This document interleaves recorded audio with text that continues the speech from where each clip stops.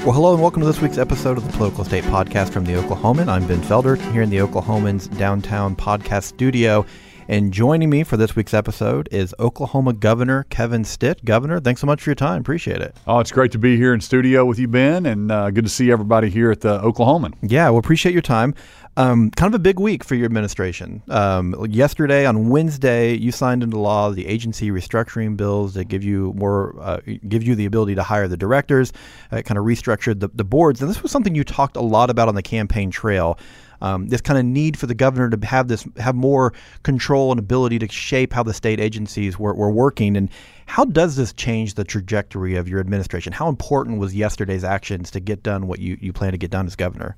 Well, like you said, we talked about this on the campaign trail from the very beginning, and I think it makes sense to most Oklahomans. It certainly makes sense to me coming from the business world that if we're going to deliver results, if you're going to hold the governor accountable to deliver results and make sure that we run effective and efficient government, then we've got to be able to hire the right people, hold them accountable, deliver results, maybe change directions when we need to.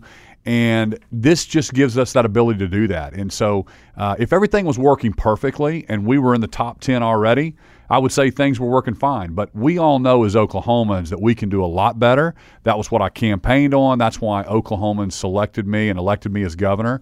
And I'm so excited that the House, the Senate agreed with me, gave us that ability. And so it's gonna move the needle for generations to come. This is going to change the way that we run state government for the next 50 years. Now, you talked a lot about this on the campaign trail, but you've also spent some time meeting with other governors and going to conferences and traveling across the country. Now, this is something you see. This is a process that's common in most other states. Absolutely. I mean, just for your listeners out there and for all of Oklahomans, sometimes when we're doing our daily job, we kind of forget and we hear all these terms. But basically, the executive branch is supposed to be running, Department of Transportation, and we're supposed to be running the healthcare system. Actually, all the other states, all 49 other states, give the governor the authority to oversee how Medicaid dollars are spent. And our state did not give the governor that authority. It was basically this unelected board that was there for 7-9 years in some cases. And they selected this agency head. And so what happens is you can't get any kind of alignment. And when the legislature would ask for things, sometimes they would get spun in a circle. And you had these different agencies that were kind of building their own little kingdoms and didn't want anything to change. And when you try to change it, the agencies could hire lobbyists. So I put a stop to that. They could kind of spin everybody in a circle. And I think this is going to be, it's just the way that other states structure it. It makes sense from a business perspective to deliver results.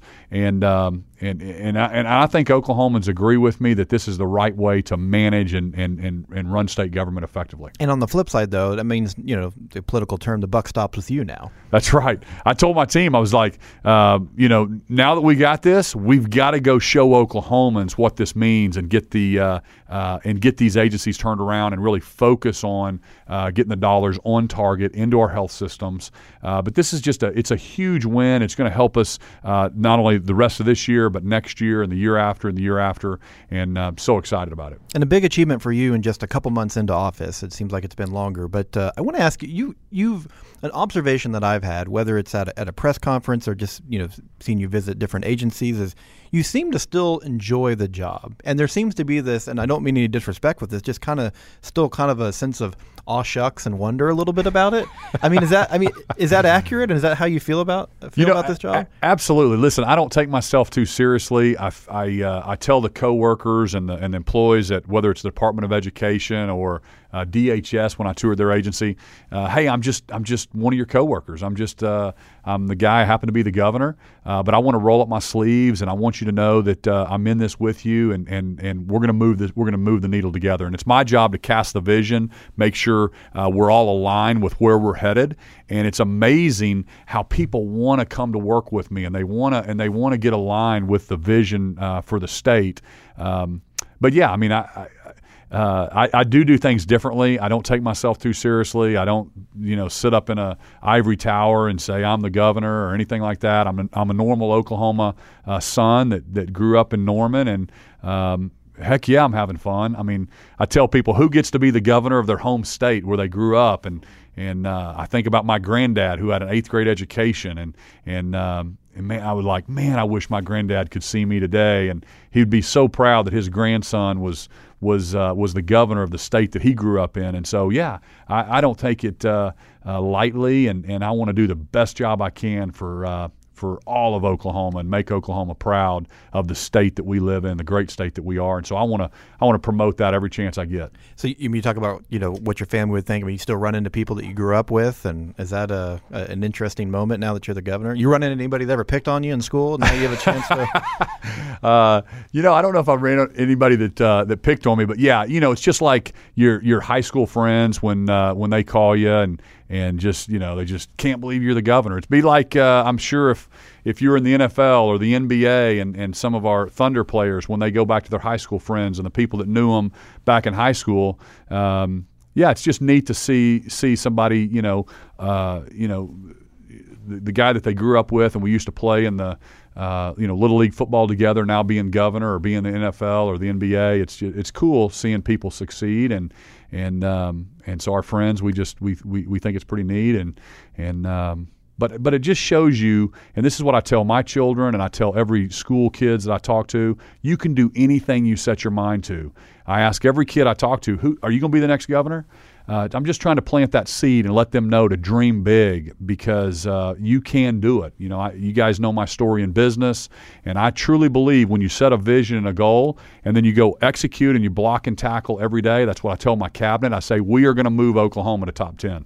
So has the job changed you at all? And if so, how? I mean, how has it changed you?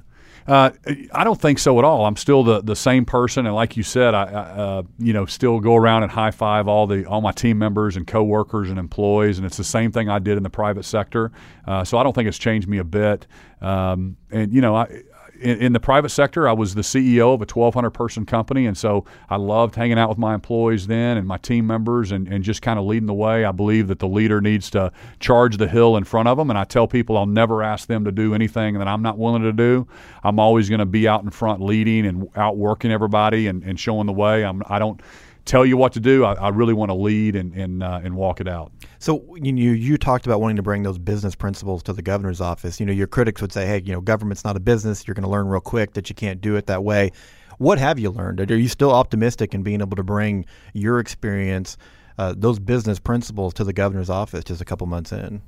Oh, 100%. I mean, first off, it's about hiring the right people and putting a strategy together. And so, when we put our cabinet together, I hired a COO, a chief operating officer. This guy, John Budd, he is fantastic. He runs my cabinet. And then I have other business leaders coming into the cabinet. And then they have to really define success. They've got to get into those agencies, because there's about 25 agencies that report to every one of my cabinet members. My cabinet guys and ladies, they've gone and met with all 25 agencies that report to them. It's the first time that these agencies have been met with. And they're all sitting around the table, whether it's commerce or it's tourism or it's public safety. These agencies, they're all focused on that. And they're just amazed. There's great people in state government. They just have not had a direction and a vision. They haven't had somebody helping them, knowing how they align with the governor's vision. And that's the most critical thing I can do. This is not magic. This is blocking and tackling, setting a vision, setting a goal, and then executing on it. And that's what you see. I invite you to come to our cabinet meetings and see those things going on. And I can't wait to share with you on how we're executing on those goals. I want to take you up on that and sit in on the cabinet meetings. I'm usually outside the door waiting to pounce on your members as they come out. So if you're inviting me in, I'll take you. I better clear that with our team, but absolutely. I have breakfast twice a week with House and Senate members, and I said, guys, we're transparent. I want you to come and see what's happening on the executive branch. You guys are making the laws and you control the purse strings. but we're actually supposed to be delivering services. And I invited them to come watch, and I'll give them reports on what we're doing and how we're finding efficiencies and redirecting the agencies that have kind of gotten off on their mission creep, and they started doing something that really isn't the focus of what that agency is supposed to be doing. Yeah. So let me ask you, as legislation moves on and makes it to your desk, we talked about the agency restructuring bills that you signed. You signed permitless carry. This was a week or 2 weeks ago. It seems much longer. You talk about bringing those business-minded principles in. You've also talked a lot about business recruitment is important to you. And you've been pretty clear on where you stand on permitless carry you signed. You've talked about your support for anti-abortion legislation. The Senate advanced a bill today. How much thought do you give to some of these social bills and the impact it has on business recruitment? Because some of the critics to those bills in the past, including our former governor, has said, hey, these bills hurt our ability to attract corporations and events and stuff like that. How much thought do you give to that aspect when you're thinking about these social legislations? I balance all that. I mean, I think of myself as the governor for all 4 million Oklahomans, and so you'll see me meeting with all the different groups. I want to hear from everybody to make the best decision possible.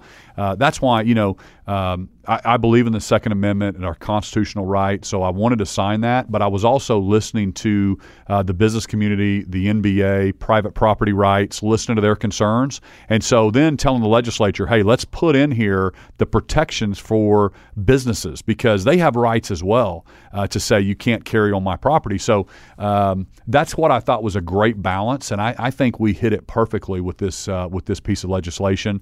We're the 15th state that has this permitless carry bill.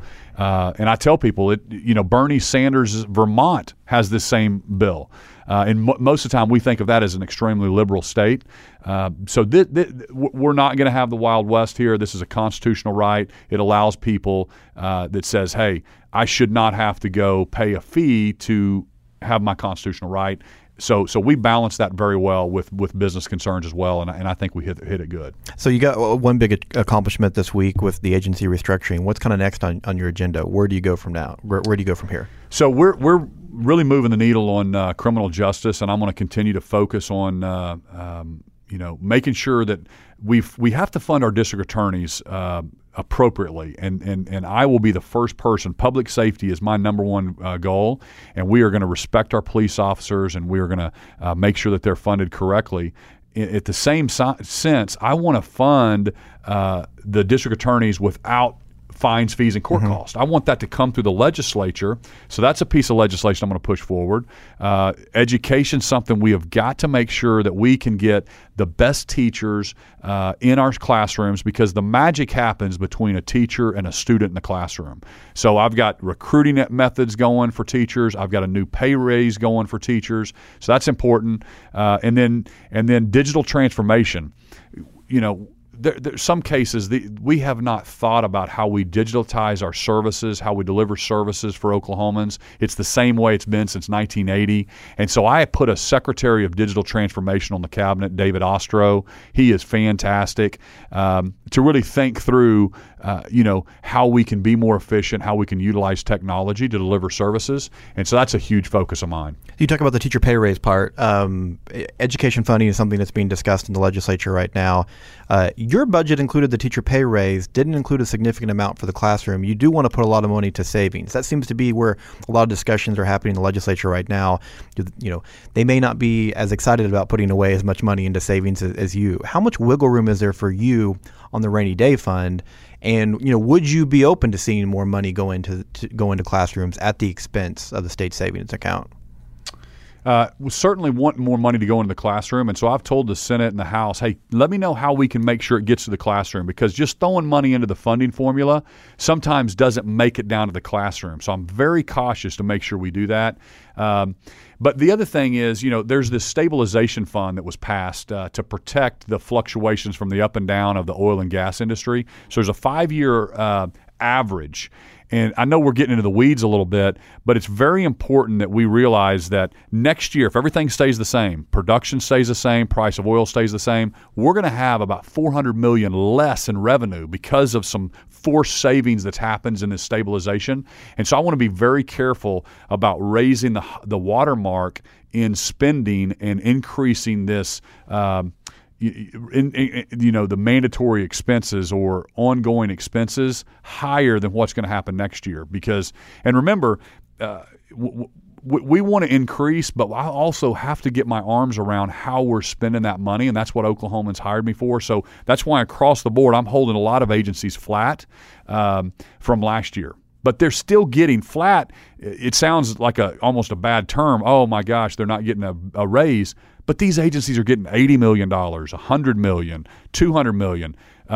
They're being held flat, which is still a lot of money that they're getting to run their services. And you've said, talking about the budgets holding flat. I mean, you've talked about next year when when the directors are yours, that you expect these agencies to ask for less money or not additional money. The directors often kind of use their platform to kind of push an agenda for right or wrong, ask for a budget that they know they may not get, but as a way to draw attention to what they feel like are the most important issues facing their agency. But now the director's agenda is your agenda now, right? That's exactly right. I mean, these agency heads, they'll come and they play these games, and the frustrating thing for the legislature, and they've told me this, and now that I've been in there, is you just see numbers on the paper. This agency asked for $100 million. This agency asked for $500 million. This agency asked for $40 million. They're just numbers on a sheet of paper. I don't have any confidence to know that if we give them $100 million, you want to give them what they need, but you want to know what's the outcome, what's the return on this investment. So next year, you're going to see, here's what we need to actually run our agency if everything's equal, and it's going to be less than it was this year. And then if you invest in this technology or this outcome, here's going to be the outcome. So there's going to be a return on this investment, and I've told the legislature it's going to be a different world on these agencies that we are overseeing and working more closely with, because there's an alignment then. There's an accountability that hasn't been there. Yeah.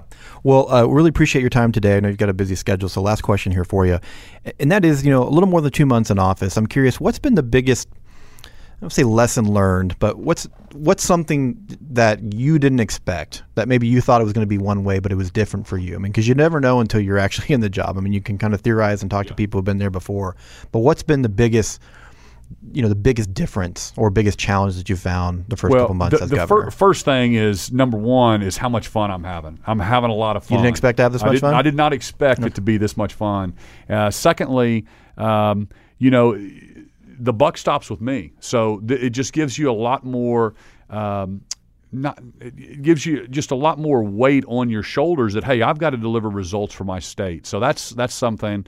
The third thing is, I heard how dysfunctional the House, the Senate was, and for the last couple of years, and how problematic everything was, and how nobody got along. And I'm finding it different, because I'm bringing people together. I'm not treating them any differently. I'm going and hanging out in the halls. I'm building relationships with them. So I'm finding it much more collegial than I thought it was going to be, and with the House, the Senate, and that's why you see these press conferences that I guess are unheard of. People are telling me we've really moved the needle, more than most, and I've got the House, the Speaker of the House on one side, and the President pro tem. This is stuff that I've dreamed about and talked about on the campaign trail. It doesn't have to be partisan. It doesn't have to be House versus Senate versus governor's office. We're all Oklahomans, and that's why I'm trying to bring the Democrats together, and they feel like they're playing partisan politics. Every one of them voted against my bill, and I called them and I said, "What's going on?" Because I had them over to the governor's mansion for breakfast, and they said, "Well, sir, we're the opposition party." And I'm like, "What's that mean?" And they go, "Well, we just got to oppose what you're doing." And I'm like, well, why? Let's not play Washington, D.C. We're all Oklahomans. If you think that what was happening was working, then I'm all ears. Let me know how you think we were managing the agencies. But Oklahomans know it wasn't working. That's why they put me in office. And I said, so for you just to vote against me because you're the opposition party is very frustrating. I don't think Oklahomans appreciate that. So we have got to come together. But I found it much more collegial than I thought it was going to be. Well, but you think you've had an impact in that, though. I absolutely do. Yeah, I just think the way I treat people, like I want to be treated, and I'm not coming in saying, "Hey, here's the new sheriff in town." I'm just going, "Hey, I'm one of your colleagues. Let's get this done together. Let's roll up our sleeves." It's what the people in Guymon want. It's what the people in Edmond want, and Norman, and Moore, and Jinx, Oklahoma, and Broken Arrow. And I tell them all the time, the people back in taking their kids to soccer practice in Lawton, Oklahoma, they don't care about the House and the Senate or the governor's office. They just know we're their elected officials. Go move the needle and get it done. And so I think that's the kind of attitude I'm bringing that's different to because I'm not a politician. I've never, been in this office, so I'm coming at this from a whole new perspective. And I think it's getting contagious with the other members, and they're just saying, yeah, we can do it. We can move the needle. Yeah. Well, Governor Stitt, thanks so much for your time and coming on the show this week. Oh, love it. Thank you so much, Ben. Well, that's going to do it for this week's episode of the Political State Podcast. You can find this and each and every episode on your favorite podcast app, also at newsok.com. For the Oklahoman, I'm Ben Felder. We'll see you for another episode next week.